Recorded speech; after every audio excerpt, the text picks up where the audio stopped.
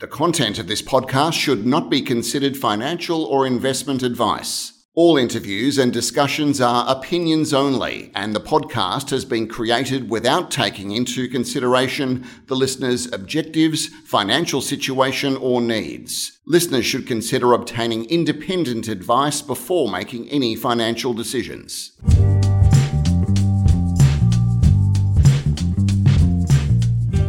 Hi everyone, and welcome to this edition of Stock Doc. I'm Dr. Nigel Finch, and it's my pleasure to be joined from New Hampshire with Jim Feuille. Now, Jim's chairman of the buy now, pay later marketplace Zebit Incorporated, and he's a partner of Crosslink Capital. Now, Zebit is a US-based buy now, pay later e-commerce marketplace, and it serves the millions of underserved consumers with up to $2,500 of buy now, pay over time interest-free credit solutions without the traditional credit checks. Now, if the stars align, Zebit could be heading for a listing on the ASX in the not too distant future. Jim, welcome to the program. Thank you. Glad to be here. Before we turn to Zebit, I'm interested in your background and your experience. And you grew up in El Paso, Texas, but how did you head off to be a chemistry graduate from Dartmouth and then a law and MBA graduate from Stanford University? Well, growing in El Paso, it's a long way from every other place in the country. It's on the border of Mexico. And my father, most people in my high school went to college in the state of Texas. That was the normal thing to do. And my father encouraged me to experience a different part of the country and look around. He'd grown up in El Paso and gone to the University of Virginia on a tennis scholarship and loved being in that part of the country, went to the military in World War II, and obviously it was in different parts of the country and the different parts of the world, and thought it was a great experience to experience other things versus doing what everyone else did and going to school in Texas. So I did a lot of research and evaluated places to be all over the country, and I largely picked Dartmouth for a combination of the part of the country, the mountains of New Hampshire, skiing, outdoor activities, great education. He never thought I would pick pretty much the farthest you could go from El Paso, but I did, and he supported that. And then when I was getting out of Dartmouth, I headed to law school initially, and at that point you apply to the top law schools around the country, and I was lucky enough to get into Stanford, so I got to experience another part of the country. Having been an undergrad at Dartmouth, I really thought I would end up working in the Northeast, perhaps in Boston, for the rest of my career. I really liked it up there. Ended up going out to Silicon Valley, which is where Stanford is, and while I was there, I took advantage of the fact that Stanford also had a great MBA program, applied to the MBA program, got in, and so I got both degrees, a law degree and an MBA degree from Stanford. And when I was there, it was right when Silicon Valley was just kicking off. I mean, there had been obviously some tech activity before that, but my first year in graduate school, Apple went public, and then Seagate, which is the largest manufacturer of disk drives in the world, went public. Genentech went public. Amgen went public. A lot of iconic companies went public during my period in grad school at Stanford, and I sort of got the bug. I got the Silicon Valley bug, and that's where I stayed. I spent 39 years in the Bay Area working in the tech sector. And it must have been a really interesting time. While you were studying, when you were at Stanford, you studied under Professor Jack McDonald. Now, not everyone's going to know that name, but he was the preeminent professor of equity investing, and he taught for 50 years. Now, Jack McDonald recently passed away at age 80. How influential do you think Jack was in shaping your views on fundamental investing? Well, Jack by far was my favorite professor in business school. And he had a lot of influence on me in a couple of senses. One was he just instilled in students a passion for investing and a passion for the investment process, the research process, curiosity, learning, digging, finding out everything you could find out about a company, a market, a product, an opportunity. And Jack, in addition to teaching, he wasn't like any other professor. While he taught for 50 years, he ran a portfolio of his own. So he would talk about stocks that he would buy and why and what he saw. And he was in a period when in a lot of business schools, people were promoting the efficient market theory, and there was people that got Nobel Prizes for efficient market theory. Jack was a proponent of fundamental investing. Now, Jack happened to be a value investor, but he fundamentally believed there were dislocations in the marketplace, that the market was not efficient. You could find pockets of inefficiency and therefore find great fundamental fundamental investing opportunities. I happen to have a passion for growth and growth stocks and growth markets. His passion was for value, but the investment principles were the same, and he supported students regardless of their interests, because what he wanted to see was a passion for investing in his students. He was an incredible guy, and he had an influence on, generations of students that went through that school. So much so that a bunch of alumni at Stanford raised money to name a building after him, which is unusual to have a building named after a professor. Usually it's named after a donor. Now, you've recently gone back to Tuck to do some teaching, and I'm hoping that you're still carrying the flame of Jack McDonald in those classes you're taking. I do. I'm trying to instill this passion for investing in these MBA students. Yeah. Yeah. Look, it's just wonderful to find inspiring teachers along the way, and I just think I just wanted to pay a little bit of respect to that. But Jim, throughout your career, you've had many highlights. Going on to be managing director in UBS, and then joining a West Coast VC fund right after the .com internet boom went bust in the early 2000s. You've also exited some pretty serious businesses along the way, such as the music streaming company Pandora and several others, which achieved multi-billion-dollar market cap exits. Can you tell us briefly about the entry date and exit date, and perhaps the highest return you made on a single investment round? Sure. So, prior to a company that I'm working with right now, Pandora was probably my single biggest winner. We first invested in October of 2005. The company launched its service a couple of weeks after we invested. So the previous funding funded the product development, or the round that we led funded the launch of the product, of the radio product. And I don't remember when our last sale was. Let's say the company went public in 2011. Our last stock sale or distribution was probably in 2016, I would guess, 15 maybe. And our initial entry price was 24 cents a share. Our average exit price is just taking all of the distributions and sales we did over time. The average exit price was $25 a share. So that's over 100x on that first round. We continue to invest in subsequent rounds. Obviously, the multiple goes down in subsequent rounds, but we made 100x on that round. If you take the peak price, our peak exit price was $38. So we had some money out at, call it, close to 150x. I have a company now called Chime, and it's still privately held. But at the most recent valuation it's been given through a term sheet, it's looking, right now I'm sitting at 150x our initial investment. So we led the Series A investment in that company, and that Series A investment is up 150x. We've continued to invest along the way, but that initial round is up 150x. Now that's not liquid. So that's a big difference. It's Pandora, that was 100x realized, fully realized, distributed to limited partners. In this case, it's still privately held. Well, Jim McDonald would be proud of you. Well, I hope so.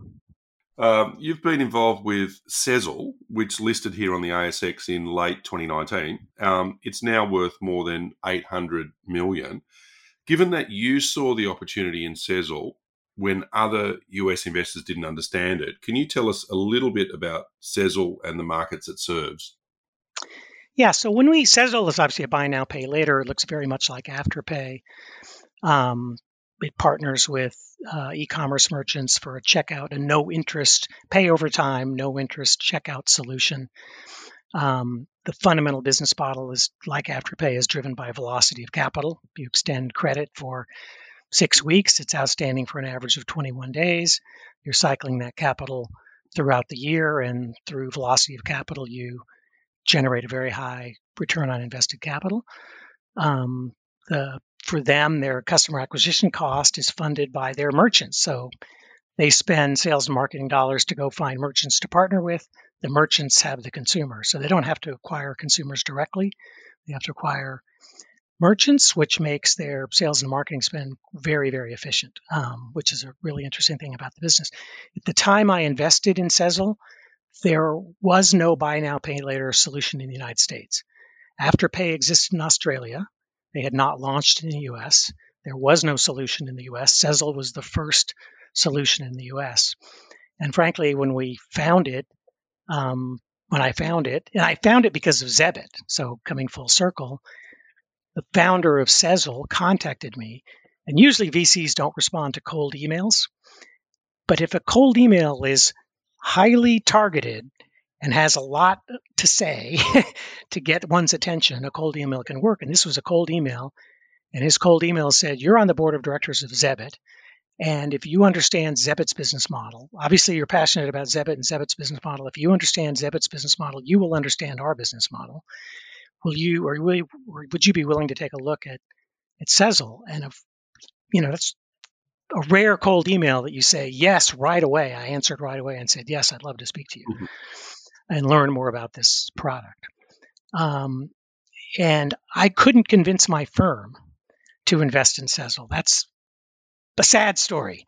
I couldn't convince my partners to, a venture partnership, you need consensus around the table to do a deal. I couldn't convince them to invest in Sezzle. They looked at it and said, well, they're living on this, 5 to 6% interchange charge, if you will, quasi-interchange charge to the merchants. I don't know how they can make this work.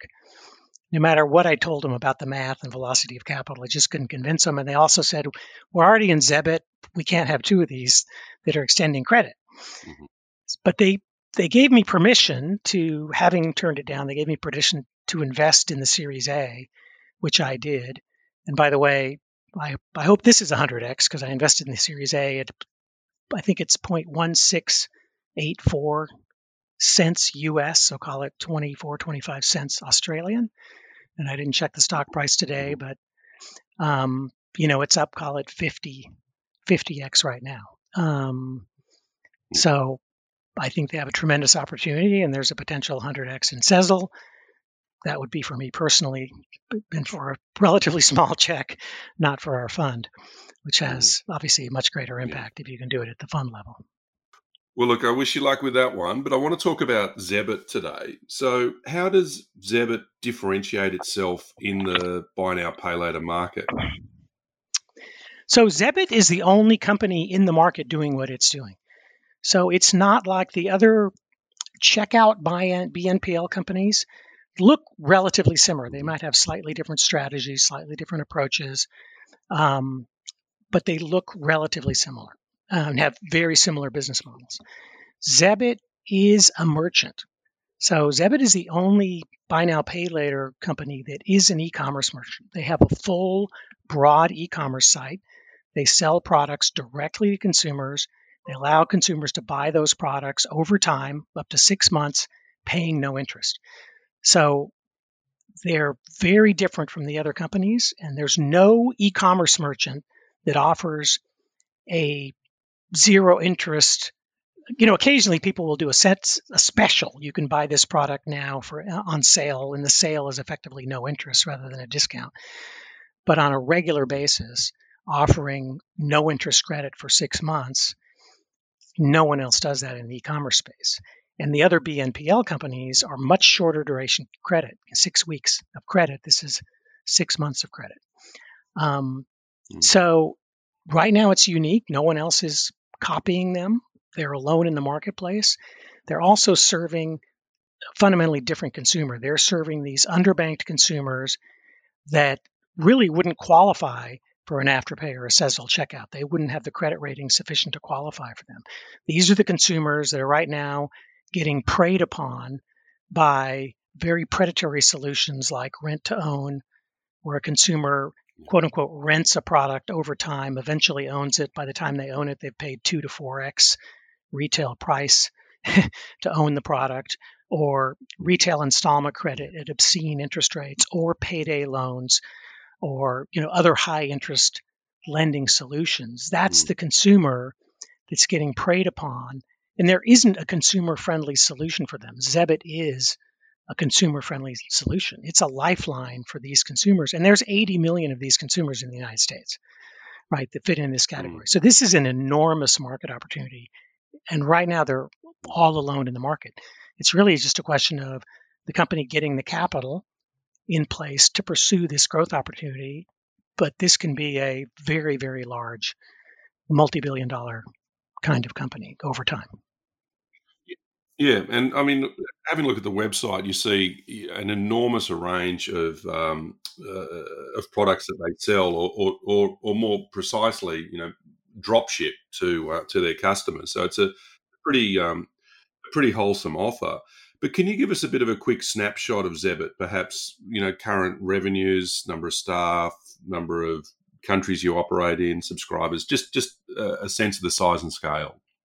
Well, I can tell you we only operate in the U.S., so that's an easy answer. I don't believe I'm allowed to give you revenue numbers, headcount numbers, number of consumers.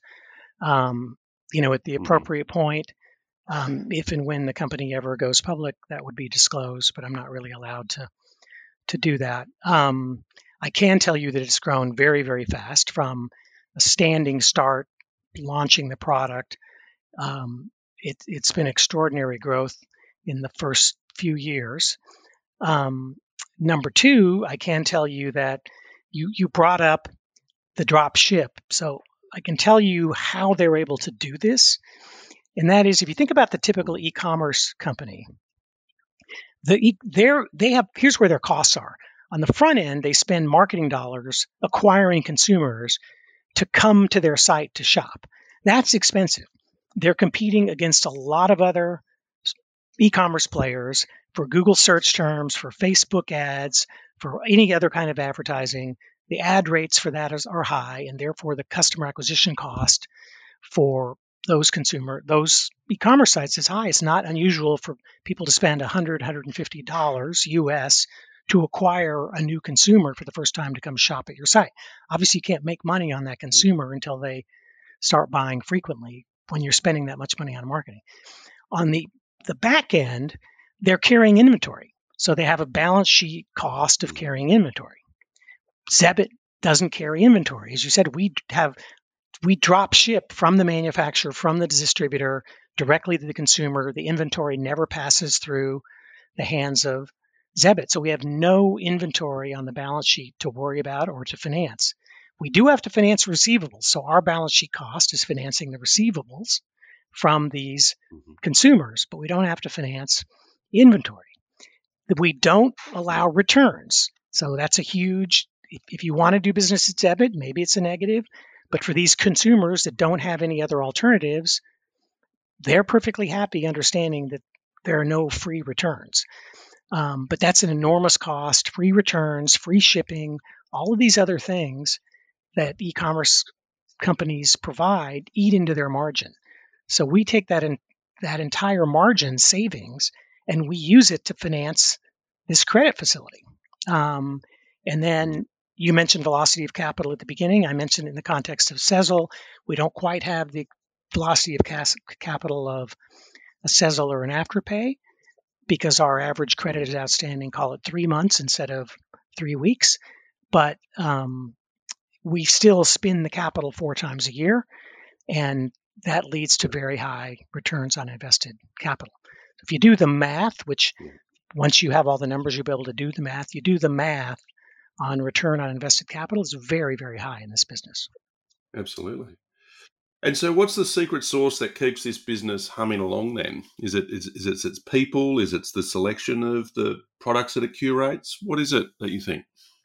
Well, it's a combination of people on the execution side, and it's capital to grow, because you can only grow this business rapidly if you have the balance sheet to support the receivables that come along with that growth. The more consumers you acquire, the more consumers are transacting. The more they're spending with you, the bigger your receivables balance. So you do have to have the capital to finance those receivables. That's not a lot different than Afterpay and Sezzle have to have capital to finance those receivables. You can finance some of that with debt, but you do have to have equity in place to support your debt capacity. But then there's the team. As I said, this is a complicated model. Other people have not figured this out. They haven't tried it. The company has no competition. Their competition doesn't really understand what they do. And this team is incredible in their execution and their ability to understand all the knobs and dials they can turn in this business. They can turn up the growth, they can turn down the growth, they can turn up the margin, they can turn down the margin, they can turn up the bad debt, they can turn to grow faster, they can turn down the bad debt to produce more cash flow, grow more slowly. They have a lot of knobs and buttons they can tune. And so they can they've proven they can manage themselves in an upcycle in the economy. They can manage themselves in a down cycle. They had incredible execution in the post-COVID environment when everything initially shut down and people were losing their jobs. This team is incredibly impressive in their ability to execute. So that's a big part of the investment thesis for us is the team, not just the product and the solution in the market, but the team that's out there doing it. I'm not sure other teams could do what these guys are doing. Yeah. Look, it sounds impressive, and we're keen to learn a little bit more along the way. But Jim, I want to go back to your early days with the partnership with Crosslink Capital, which was almost 20 years ago. What were the things you were looking for in an investment back then, and what's changed in the way that you appraise investments today? Fundamentally, nothing has really changed in the following sense: that what drives every venture investment is a combination of product, market, and team, right? Product, is it a new, highly differentiated product, solves a big problem? What I like to say, it solves a hair on fire problem. And you got to put out the fire in your head. Solves a big problem, right? And it's a unique solution. It may not be defensible from a patent point of view because patents are really hard to defend for tech companies. The reality is patents are kind of useless. But it's defensible in terms of that it's hard for people to replicate, and especially in a time frame which enables them to be competitive. So these, you tend to look for products where if the company gets the lead and establishes brand and market position, that then it makes it harder on its competitors, even if somebody tries to copy it.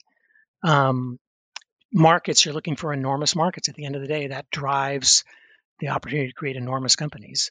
You want to have enormous markets in the billions, not markets in the hundreds of millions. And then team, you got to have outstanding teams. I have one of my partners used to comment saying, his quote, this is his quote: "There is nothing sadder in the venture business than seeing a great idea in the wrong hands, in the hands of a bad team." So, you're looking for great teams. Now, my corollary to that, though, you can find a great team, but there's also nothing sadder than the thing that's as sad as his expression is finding a great team with a sort of mediocre product idea or going after a small market. So they're all important. Product, market, and team are all important, and you're looking at. So the main thing that's changed for me personally is when I moved over from the investment banking business, where in the investment banking business I'd been focused on, IPOs and strategic acquisitions by, each successive generation of young emerging companies, the next set of technologies companies to go public or to be acquired by the strategics. When I moved to venture, the most natural place to move was sort of mid and later stage venture, where the companies were closer. They had more to dig into, and had more in a way of financial results, product results, and you could sort of look forward to them. The IPO didn't seem all that distant, if you will. And so I started my venture career looking principally at mid-stage, but very quickly shifted to early stage simply because the mid and later stage gets very competitive. It gets price competitive. A lot of people will find the same deal. They bid up the pricing, and it's hard to find inefficient pricing in the later stage pieces. So, I got earlier and early stage, and, most of what I've done since has been either really early or, call it less than 5 million of revenue, which is beyond really, really early, but not, mid and later stage. And Jim, we've only got a minute or so, but before we finish up, can you share your thoughts on some of the emerging tech developments that may one day be interesting for investors? I fundamentally believe that we're still in the early innings of a tech revolution across the global economy. Tech is just eating all kinds of industries in the sense of, having impact in more and more industries. It was 20 years ago, it was relatively narrow, and it's just penetrating more and more industries and having more impact. And so those are vertical market solutions, horizontal solutions, those are enterprise solutions, those are consumer solutions, those are services that are enabled by technology, those are products, they're software products, they're hardware products. So my job, ironically, is not to predict the next big thing. My job is to find the entrepreneurs who are predicting the next big thing and try and assess whether I have conviction that they're right about the next big thing and that it's the right team. I don't have to come up with the ideas. If I had the ideas, I would be the entrepreneur. My job is to sift through the ideas and figure out which ones I think could be big opportunities over the next 10 to 15 years. But I think there's no shortage of them, and there's plenty of opportunity out there. So I understand that a listing in Australia for Zebit is currently being considered. So look, I wish you all the very best with that. Jim Feuille, it's been an absolute pleasure, and thank you for taking the time to talk to us today. Thanks to my guest, Jim Feuille, for joining us on this edition of Top Dog.